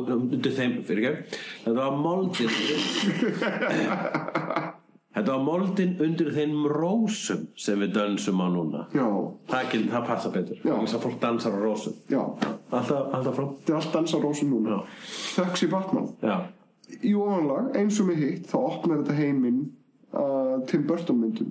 Ef maður dansar á rósum, myndum maður það ekki meiða sér töluvert út af öllum þyrnunum? Það það sem ég hugsa vanlega, sko. Já, og er það eitthvað falin skilaboði því að dansa á rósum? Þegar ég meina, með allri ánægju fylgir eitthvað svo. Svona þegar lífið er dans á rósum, þá er það ekki dans á rósum. Það er reyndar dans á þyrnum. Já. Lífið er dans á þyrnum. Já. Finnst það sem góð sögn? Lífið er dans á rósum. Já, það því líka þessi dans á þyrnum. Já. Þá ætla ég að segja næstu mynd. Hún byrjar á ba. Ok. Eins og Batman. Já. Nema endar á Barton Fink. Já, frábær mynd. Barton Fink mynd sem ég horfði á eitthvað tíma því að veikur eitthvað. Ég held ég að vera eitthvað svona þunglindur eitthvað. Já. Svona þunglindur úlingur. Já. Ég var svona búin að missa trúna á jafnaldra mína og eitthvað. Fannst allir vera fake. Ég var svona Holden Caulfield syndrom. Varstu svona emo en bara það var ekki til? Það var ekki til emo og ég var ekki í fötunum sem pössuðu við það. Nei. Og ég legði Barton Fink og ég hef aldrei fullkomlega skilið þessa mynd og hana þarf ekki að skilja og ég vil ekki skilja en mér finnst þetta vera bara óður til listamannsins og í þessu tilviki handritshöfundsins og þetta er mynd ritstýplu þetta er mynd það að selja sig þjáninguna við sköpunina þetta er mynd þjáninguna við sköpunina og hvað hálfvitarnir sem ætla að kaupa sköpunina þína skilja þig ekkert og eru vondir og vilja eyðileggja þig um leið og við vilja nota þig The Silence of the Lambs No Sir Jonathan Demme Já, það er game changer mjög mikið game changer þetta er mynd sem ég hef horft á mjög reglulega síðan þá fyrsta hryllingsmyndi sem var Óskarinn og er hryllingsmyndin ekki hryllingsleg nei er terrifying á sama tíma og það þegar fullorðið fólk sagði hryllingsmyndir geta verið góðar þetta er samt alveg þetta er alveg gulag horror sko hún er ógeðslega flott ég sá eins og svo flotta sjónvarpsþáttaröð sem að Clive Barker stjórnaði sem heit Clive Barker's A to Z of Horror og hann tók fyrir í ENU þá tók hann fyrir Ed Gein já og síðan fjallaði þær 3 myndir sem að Ed Gein er sem frægur fjöldamorðingi eða raðmorðingi í Bandaríkjunum sem að hann með aðalega bara sem sagt náriðill og að grafa upp lík já, hann miklu meira, já, hann var eiginlega meira búa til svona hnífapör og drastu húsgögn og eitthvað svona og það var 3 myndir sem eru sterkum áhrifum frá honum og það er Texas Chainsaw Massacre, Psycho og Silence of the Lambs og það var Buffalo Bill parturinn í þessari mynd sem er undir áhrifum frá Ed Gein þar að segja Ed Gein reyndi að sauma föt úr konum já hvað fannst þér Hannibal? Mér fannst hann ekki góð mér finnst sko Hannibal er framleitt af Dino De Laurentiis sem er sensationalisti mér fannst eiginlega Red Dragon betri heldur en Hannibal það er mjög margir sammálaðir og ég er alltaf langt síðan ég séð Hannibal til þess að geta staðfesta en mér fannst eitthvað við Hannibal skemmtilegt mér fannst gaman hvað hún var ýkt mér fannst gaman að það var þarna bæði hengingin þarna sem að yðurinn detta úr maganum að görnum og meðan óperan sem er bæði vegi líka mjög tilgerðilegt og er einmitt svona þú veist, fólk vildi meira sko, þegar Hannibal kom út þá voru sumir sýningaraddir sem sagði ok, come on, raðmorðingjar hlusta ekki á óperur og drekka rauðvín raðmorðingjar eru hálfvitar, þeir eru ekki menningarvitar, þeir eru hillbillies og sorglega fígur þeir eru ekki svona menningarvitar með svona góðan orðaforða og svona calculating mind, þeir eru assholes og aumingjar en það skiptir ykkur máli, þetta er bíómynd og ég fannst líka frábært þarna karakterina Gary Oldman svo að ég þetta andlitið af og hann ætlaði að fleygja honum með til hungruðu svínana það var svo margt gott svona splattir drasl í henni það er nefnilega helviti góður sko þetta vera étin af svínum er ógeðslega flott já, við hans það svolítið æði og síðan kemur náttúrulega over the top heila atriði þarna með Ray Liotta og vissulega hún er B-mynd en ég fíla að sé til B-mynd með Hannibal það kom líka ógeðslega mikið óvart að Gary Oldman leiki svona andlitslösi maðurinn maður var bara svona hæ? Really? Gary Oldman er líka hann er með svona 1000 andlit hann er Dracula, hann er Sid Vicious hann er Oswald og hann er andlitslösi maðurinn í Magnolia Paul Thomas Anderson ég skal segja það með Magnolia að ég gekk út af henni og mætti síðan í partí eftir það og fattaði að ég var búin að mæta 1,5 tíma og seint í partíið vegna þess að ég horfði á Magnolia sem er 3 tíma mynd ég held svona nákvæmlega 3 tímar og ég tók ekki eftir því að hún var 3 tímar ég held að hún var 1,5 tíma það er ótrúlega mikill drífandi í henni rosalega drífandi og hún er taktföst og brjáluð og féll svolítið í skuggan á mynd sem að ég vissum að þú átt eftir að segja seinna á þessum lista sem er Boogie Nights vegna þess að næsta mynd Paul Thomas Anderson eftir Boogie Nights og þetta er ekki jafn gott á Boogie Nights mér finnst hún betri Boogie Nights mér finnst hún vera þú veist, það er til svona ákveðin svona ensemble myndir þar sem að er sko engin aðalpersóna heldur bara fullt af persónum sem að einn annan hátt fléttast í líf hvers annars ég vil samt eiginlega meina það að Boogie Nights og Magnolia séu tvíburamyndir það séu raunverulega mismunandi hliðar á saman peningi og málið er að Boogie Nights og Magnolia fjalla báðar týnda einstaklingar sem eru að leita sér að tengingum og fjölskyldu ok, vilt þú ekki bara segja Boogie Nights núna og við ræðum þar í sömu andrá við getum gert það þú ætlaði hvort þeir að segja Boogie ég ætlaði að segja það ok, þannig að já, þið finnst það að vera tvíburamyndir mér finnst það rosa ólíkar, ég meina það er líkar að því leitið að höfundareinkenni Anderson sér það þarna og mjög mikið af sömu leikurunum og hann það er bara þemalega eins og ég segi sko. Þú veist, þetta fjallar týnt fólk sem er að leita sér að stöðu í heiminum og í gegnum tengsli aðra nema hvað Magnolia fjallar rofin í því fjallar það sem að þessar fjölskyldur eru tættar þetta er eiginlega raunverulega sem sagt já, ok, þannig að Boogie Nights er fjölskyldu Boogie Nights fjallar samdráttinn samdráttinn og Magnolia fjallar sundrungina já, athyglisverð kenning hjá þér þarna kenning þetta er gullfalleg mynd ég get basically, það versta við það sko, svona dæmi, þegar við erum að tala myndir sem við elskum við getum aldrei að vera neitt sérstaklega fyndnir þetta er bara alltaf svona fallegt já, frábært við elskum það er mjög erfitt að tala virkilega það er mjög erfitt að tala góða hluti við getum bara sagt, þetta er frábært, þetta er æði ég leið vel þegar ég horfði á þetta þú þarft alltaf svolítið kristilega stöðvar þá er alltaf að tala um hvað að elska Guð og maður bara, spyrir boring að elska bara allir Guð þú þarft alltaf pínlítið level af fyrirlitningu eða svona sem sagt vanvirðingu kannski fyrir lágkúra gerir okkur skemmtileg lágkúra er hræðileg en hún gerur okkur þá allavega minnstakosti fyndin í útvarpi ég nefnilega þakka alltaf í gegnum tíðina að hafa hort á ógeðslega mikið af drasl er náttúrulega dásaleg og ég þakka því eiginlega bara fyrir því að vera svo sem ég er sko og hvað ég geri drasli best drasli gefur manni betra, ég hef sagt þetta aður og ég segi það aftur ef það er eitthvað betur en góð kvikmynd þá er það slæm kvikmynd ég meina,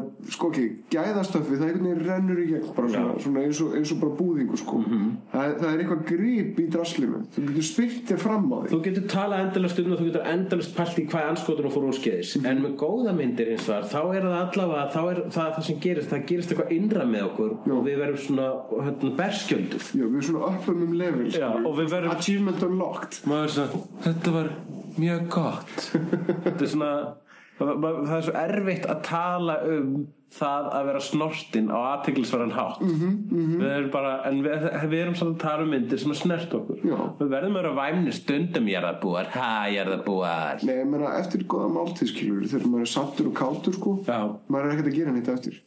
Já, nei, það líka svo, já, akkurat. En ég Ég var að átta mig hvort þessi líking þessi líking fer út í kvippin og kvappin. Hún fer út kvippin og kvappin. En hist og her. En ef við höldum áfram með svona áhrifamikla myndir og annars leik. Já, basically þá varst þú að segja Boogie Nights núna. Þannig að þú átt að gera aftur. Já, ef að hafa þannig? Já, hefðum bara hann. Ég reyndar að veltaði fyrir mér hvort ég geti náð að sneika þannig að auka mynd með því að svona, sem sagt, lauma Boogie Nights inn í þetta samtal, sko. Æ, hægt að reyna að svindla. Það 10 myndir og ekki meira. Já, en þetta bara að vera svo erfitt á síðustu metrunum. Það pointið. Þetta ógeðslega erfitt. I know. En ok, heldur alltaf áfram, kottu með. Já, ég ætla að segja Robocop. Frábær mynd. Robocop svo dásaleg mynd. Paul Verhoeven stimplaði sig inn sem sci-fi leikstjóri þarna. Þegar Paul Verhoeven fékk handritið af Robocop þá bókstallega fleygði hann því frá sér in disgust. I threw it away in disgust, sagði hann. En samt urðu þeir rosalega fínir vinir handritshöfundur af Robocop. Vegna þess að handritshöfundur af Robocop skrifaði líka Starship Troopers. Já, það hér málið að það hann bara í smástund þá fattaði hann ekki sci-fi og fattaði ekki ádeluna og skildi þetta ekki. Svo hann fleygði frá sér og held ég með nokkur sekundur síðan þá bara svona tók hann aftur upp og þess að býta aðeins, getur verið að já, þetta snild. It's Robot Jesus. Og þetta reikanismi þetta neysluhyggja. Já, mikið neysluhyggja og líka mjög mikið, þú veist, valdníðsla, lögreglufylki og super 80s. Best ef einhver sci-fi mynd endurspeglun á 9. áratug síðustu aldar, þá það Robocop. Já. Hún svo flott og illkvittnin í húmornum þarna. Það hefur ekki verið endurtekið nema kannski í bara Starship Troopers hugsanlega, en hún var svo nasty, hún var svo mikið að níðast á 9. áratugnum. Hún var svo mikið að segja fuck you 9. áratugnum, þú varst pínu svona. Já. Evrópski leikstjórar í Hollywood þeir eru stórkostlegir. Herzog til dæmis. Það bara, þú veist, þeir nota Hollywood en lauma inn sínu liberal evrópsku agenda í dulbúð sem þú veist, blue collar action myndir og Robocop eitt besta dæmi það og það sem líka skemmtilegt sko að Robocop einmitt verkalýðshetju. Og það var vist, þú veist, löggur og verkamenn elskuðu þessa mynd vegna þess að hún gerði vinnandi mannin að hetju og yfirmannin að óinni. Þetta var bara svona pínu Eisensteinist. Já. Blue Velvet vegna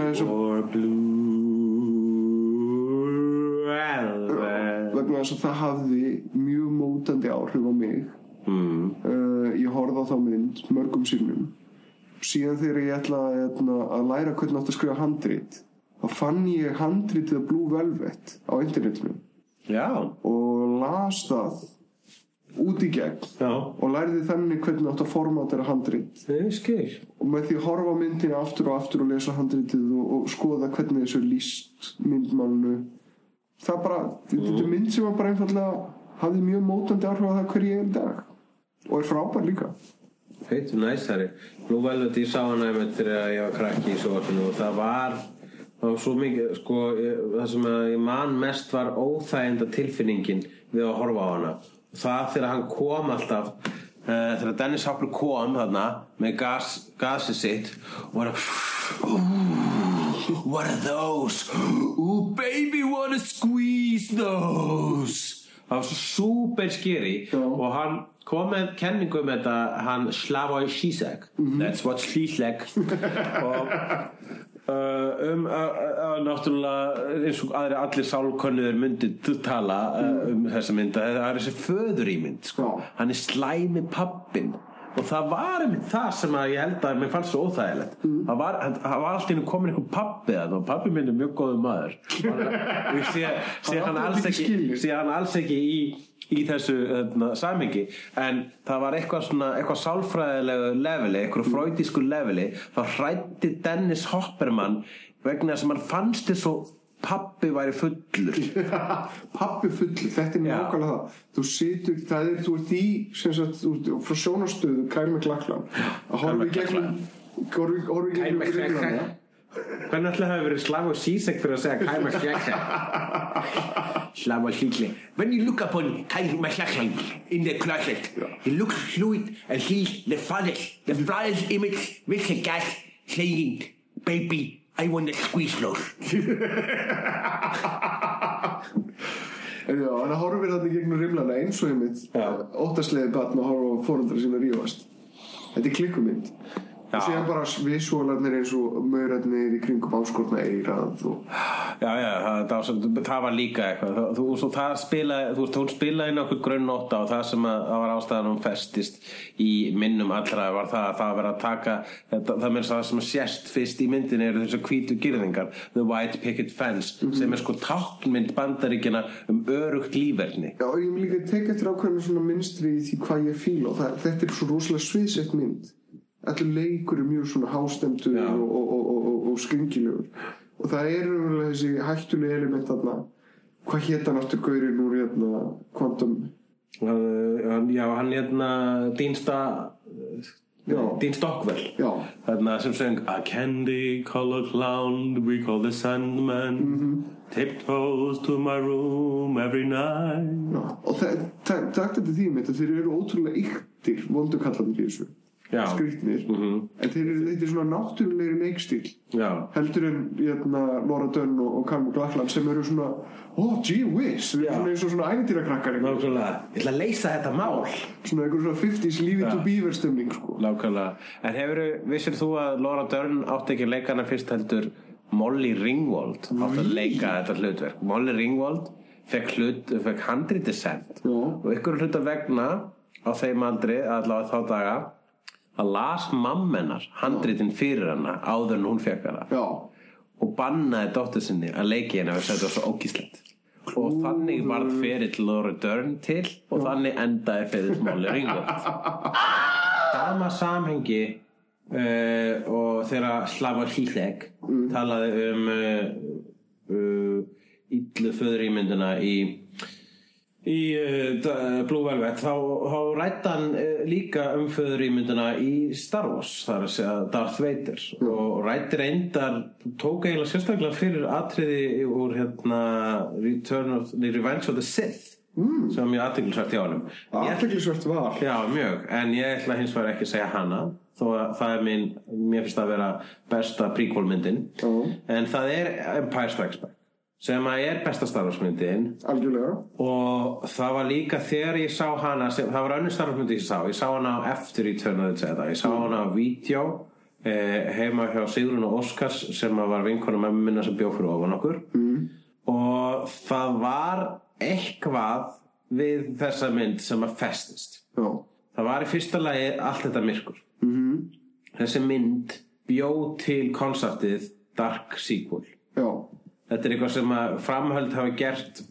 stanslaust síðan þá að láta mynd nummer 2 vera meira dark og hún lagði línurnar fyrir það lagði línurnar fyrir það nema í þessu tilviki það hefur aldrei verið jafn leyfilegt vegna þess að það svo merkilegt með að til dæmis hvað New Hope, Star Wars 1 einföld mynd og barnaleg mynd að henni alveg ólagstaðari en það svo merkilegt hvað Empire dark hún það hvað hún gerist í middebils ástandi hún líka eins og með Magnolia hún linnulaus það alltaf hleðst myrkrið meira og meira utanum það verður alltaf allt meira og meira vonlaust og hún gerist bara það bara allt bara kaldir litir í myndinni og það vissulega það hérna þessi sko það ástarsaga Leiu og Han aðal fyrst mér í þessari mynd vegna þess að þetta skemmtilegast ástarsaga sem ég séð í bíó vegna þess að þau eru að rífast svo í smá stund eftir einhvern smá koss í kústaskáp þá verður þau meira næs við hvort annað kemur þá nýr kallmaður í spilið sem er að dara við hana fyrir framan hann og hann er síðan djúpfrystur kemur besti vinur hans, gamall vinur hans og segir, hey, hvað er að gerast? Halló, sæta og svo svíkur hann við sinn og djúpfrystir hann en samt hann góður gaur líka svíkar hann góður gaur þannig að hún er svo mannleg hún ekki svart og hvít og hún líka það sem þessi mynd og þetta var það sem ég var að fatta nýlega það að þetta fullkomin myndlíking yfir byltingin bara börnin sín eða ekki byltingin bara börnin sín heldur það að byltingin er tilgangslaus vegna þess að þeir sprengdu heilstirnið í endanum að myndinu undan hvað er í næstu mynd? Ríkisstjórnir er ennþá við líði og rústaður öllu og það er allir að tapa Rob Reiner er leikstjóri sem hefur gert margar af mínum uppáhaldsmyndum Rob Reiner hjarta okkar reglulega ég menn þetta er maður sem hefur gert Misery þetta er maður sem hefur gert Stand By Me sem er frábærasta svona hún er næstu betri Goonies og hún er eiginlega á pari við Goonies sem myndum krakka að ferðast hvernig þetta er höndlað hvernig krakkarnir tala sem að sín á milli og vondi kallinn Kiefer Sutherland töffarinn hann en Princess Bride stórfengleg mín uppáhalds Rob Reiner mynd er og verður alltaf sá This is Spinal Tap sem ég til að vera fullkomna gamanmynd hún er eina af þessum fyrstu sem að gerir mockumentary formið og bara færir þau upp á aðra list það þökk sér Spinal Tap sem við fengum í Office hún var stór áhrifavaldur á það var ekki, hún er eina af fyrstu hún er ekki eina af fyrstu sem gerir mockumentary það var Take the Money and Run var mockumentary alltaf fram en þetta er bara fullkomin bíómynd ég hef hort á hana svo oft og hún er alltaf jafn fucking fyndin alltaf jafn fucking hún er alltaf jafn fucking fyndin það er rétt, hún eldist ógeðslega vel hún er svo falleg og bara kannski eitt af því sem að gera lætur hann eldast svona vel er það að þessi saga er bara þessi dæmisaga er alltaf góð og gild á meðan popular tónlist er til á meðan þessi bransi virkar eins og hann virkar þetta er bara upptalning á failures og þetta er bara svo glorious mistök og þeir eru svo einlegir í því sem þeir eru að gera maður heldur með þeim en hlær alltaf að þeim það sem að þeir ganga á hvern veggin og fættur öðrum mín uppáhalds mockumentary var til upp úr þessari mynd sem var svo raunin að þegar þeir gerðu þegar Kristoffer Guest var að skrifa þessa mynd og er svona aðalheilina bak myndina þá ætluðu þeir að kynna sér svona rík á milli hljómsveita metalbanda kom staði að það er ekkit sérstaklega þeir eru ekkit sérstaklega pyrrar út í hvern annan eða svona rockbransa kom staði að það var actually músíkfólkið sem var miklu verra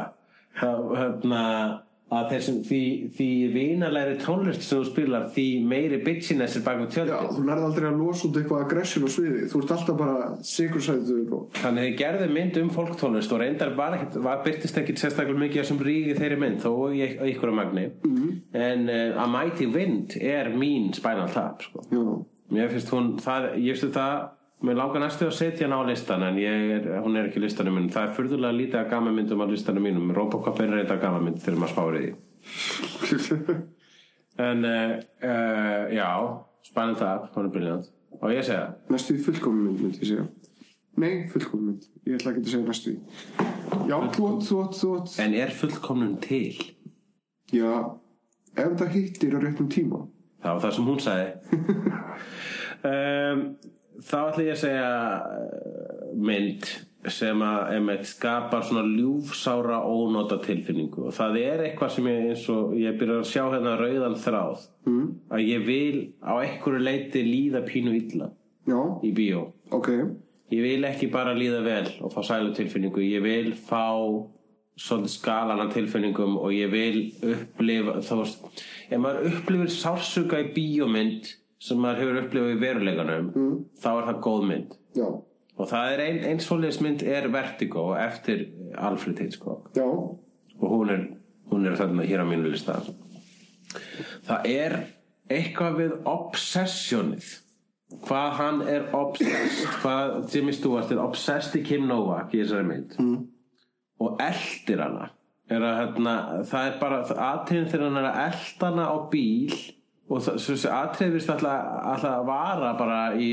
5-10 mínútur hann að keyra götur San Francisco að elta hana og alltaf einhver svona haunting tónlist undir sem að sko að skapa eitthvað svona ónægt tilfinningum sem maður vissi ekki nákvæmlega maður vissi ekki hvað var að gerast á þeim tímapunkti í myndinni en maður vissi að hann þarf að get over it sko. Þú verður að hætta þessu obsessioni þetta endar illa sko. Og það er kannski eitthvað sem maður hefur upplifað sko, vita að sjálfur sér verður kannski að obsessa við stelpu eitthvað til maður þegar maður rúlingur eða eitthvað og upplifði sjálfur sér seinna sem creepy maður var bara að horfa á Jimmy Stewart og segja ekki vera creep, þú vilt ekki upplifa þessu creep, please og myndin líka fjallar það að svolítið ástin ideologist fyrirbæri að þú og hamingjan sömuleiðis og hann sko að elta hann ástfanginn af draug hann ástfanginn af dauðri konu í myndinni og hann ástfanginn af hugmynd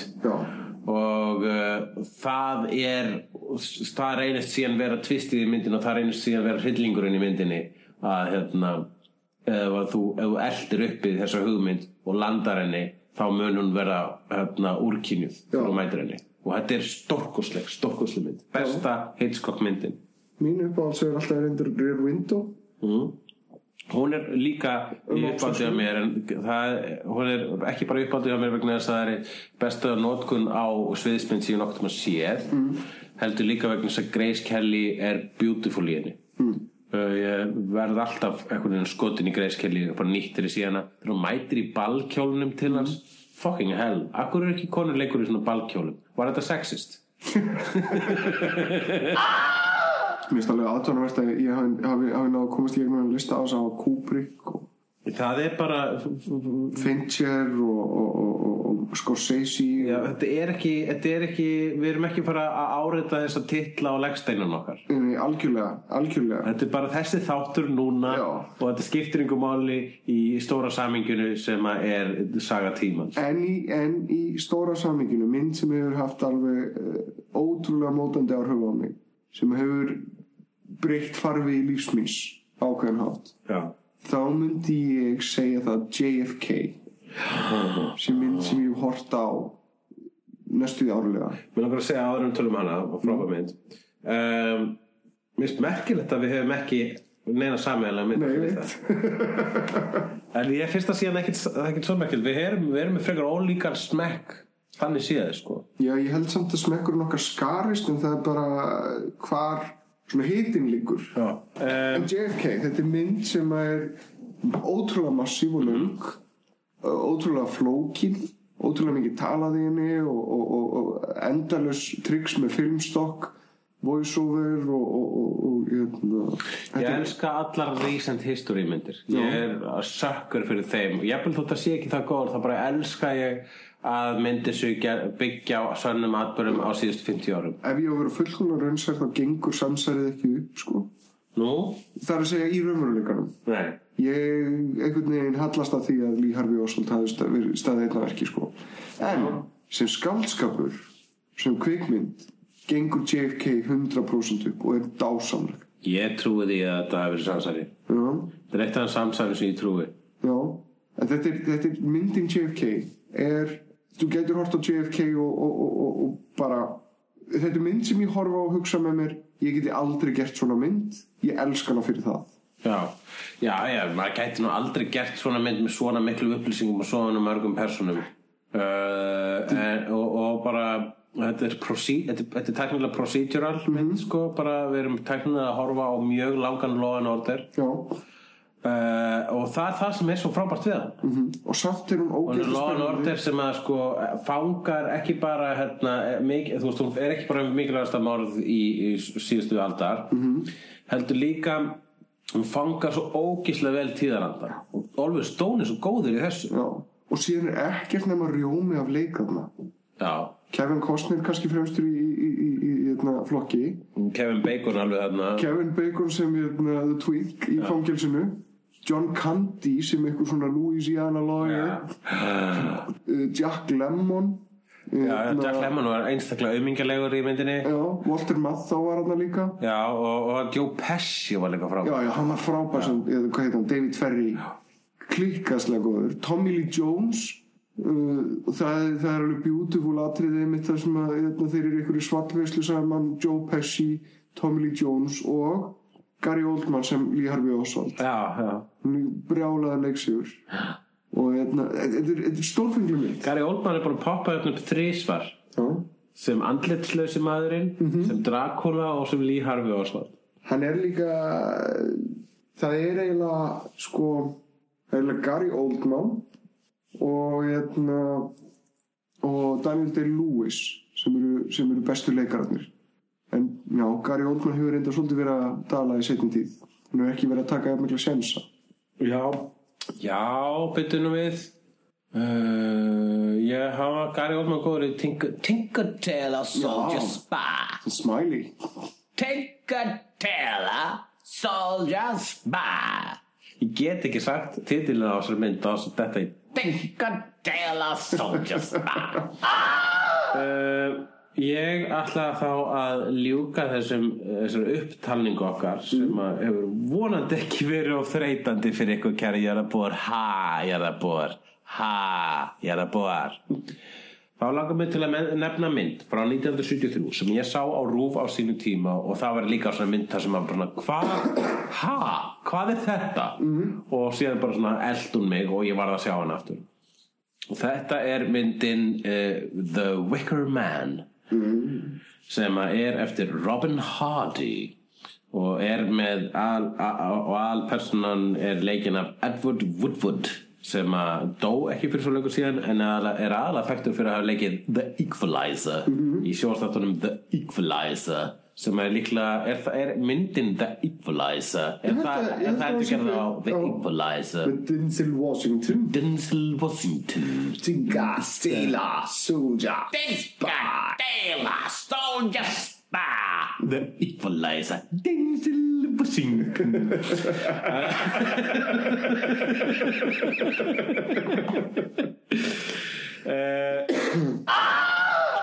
frásagnarlega og bara allur pakkinn er svo frumlegur það hefur ekki neitt annað verið gert. Ég hef ekki séð af ykkur 3 sem er framhaldið þessari mynd. Mér langar mig að sjá hana. Ertu búin að sjá Nicolas Cage? Ég er ekki búin að sjá Nicolas Cage endurgerðina. Bánsabúningur og bíflugur. Við verðum að sjá ég verð að sjá Nicolas Cage endurgerðina. Mér er alltaf langar til að sjá hana. Það geti kannski verið mynd fyrir hefnendabíó. Hugsalega.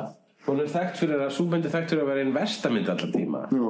Þannig að það var annað það svipa gleði efni og þegar þeir endurgjöru Robocop og misheppnaðist maður var svona pínu glaður bara, hjúk, hinn er ennþá best hinn trónir Wicker Man 73 forever en já, ég er bara hún er bara einstök og það er einmitt svona hún er nefnilega það er svona gleði tilfinning yfir henni allir personar nema lögreglumaðurinn eru alltaf í góðu skapi sem er super creepy og það er með þessi ónóta tilfinning það er þessi ljúfsára ónóta tilfinning sem ég eldist við en hvað myndirðu segja að einkenni hvað er það sem gerir við erum með ólíkar smekka en samt ekki hvað er að gerast með okkur hvað er þinn smekkur versus minn smekkur? Ég veit það ekki Þú kannski sækir í meira myrkur en ég? Það virðist vera mér finnst skemmtilegt myrkrið. Já, og ef ég sæki myrkrið þá er það mjög svona Dracula-legt eða óþægilega raunsætt eins og Silence of the Lambs og Blue Velvet. Já, ég er að renna yfir hérna lista minn. Ég myndi ekki segja neitt af þess að væri feel-good mynd en með hugsanlega Robocop. Já, ég er eftir að móta mér í Return of the Jedi, Racing Arizona, Monty Python and the Holy Grail, Batman. Þú ert með miklu fyrir gamamyndir ég og ég á að hitta grínist. Já, auðvitað, ég meina þú náttúrulega vinnur úr myrkrinu. Já, það er rétt. Blómið vex úr skítnum. Já. Finnst þú vera með þína myndir eru svona mörguleiti meiri achievement tæknilega Boogie Nights og Spinal Tap og JFK, þetta allt myndir sem að sko, eitt af það sem gera það góðar bara það eru svo ókýrslega vel gerðar. Já, ég elska þegar hlutir eru vel gerðir. Já. Ég elska gott handverk. Það er alveg satt. Þetta er bara svona, mér finnst þetta verið nefnilega sko, ef ég fæ góða sögu með góða handverki, þá klikkar eitthvað, þá passar eitthvað. Já. Þá finnst mér tala saman sagnagerðin og kvikmyndamálið. Já, við erum að passa okkur til við segjum að eitthvað klikki, að við erum að nota something clicks. Já, en ekki, hvað klikkaði? Já. Já, ég finnst þess að mína myndir séu meira tilfinninga eitthvað. Það eru, ég er með miklu meira emo lista. Já. Það er eitthvað þjakað. Það eitt að sko Boogie Night versus Magnolia hérna, sko. Ég sé með sundruðu fjölskylduna og þú sért með sameinuðu fjölskylduna. Ég er skilnaðarbarn, þú ert það ekki. Nei, já. Það getur verið eitthvað. Þetta er allt foreldrum okkar að kenna. Ok, nú ætla ég að fara hérna yfir og ég ætla ekki að spoila, ég ætla að telja hérna myndirnar, ég ætla bara að segja hérna, ok, þessi mynd, ég ætla að renna við myndunum mínar en ekki segja hvað endar vegna þess að ég ætla að segja hvernig það enda. Ok. Þessi mynd, endar illa, endar illa, endar illa, endar illa, endar eiginlega illa, endar svona, allavega ekki beint vel, endar illa. Endar illa og endar illa er ein mynd á mínum lista sem endar vel og það er Robocop. Ég er basically búin að spoila allir mínum myndunum en hérna og það var ein mynd sem var næstu farin inn á hérna minn lista sem er The Mist. Já. Og hún endar fucking illa. Ég er með allar mínar myndir hafa einhvers konar emotionally svona satisfying endi. Djöfull er þetta fyndið. Þetta er það sem að hefnundir eru. Það er birtan og það er myrkrið. Ert þú ljósið og ég er myrkrið? Það getur ekki verið. Ég er ljósið er bjartast nálægt myrkrinu.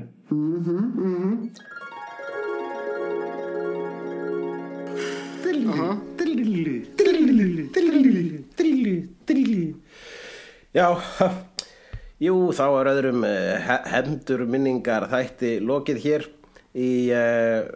hjá hefnundum. Ævor, ert þú með, hlakkar þú til að fara yfir minningar í næsta þætti sem verður þá 190 og eitthvað?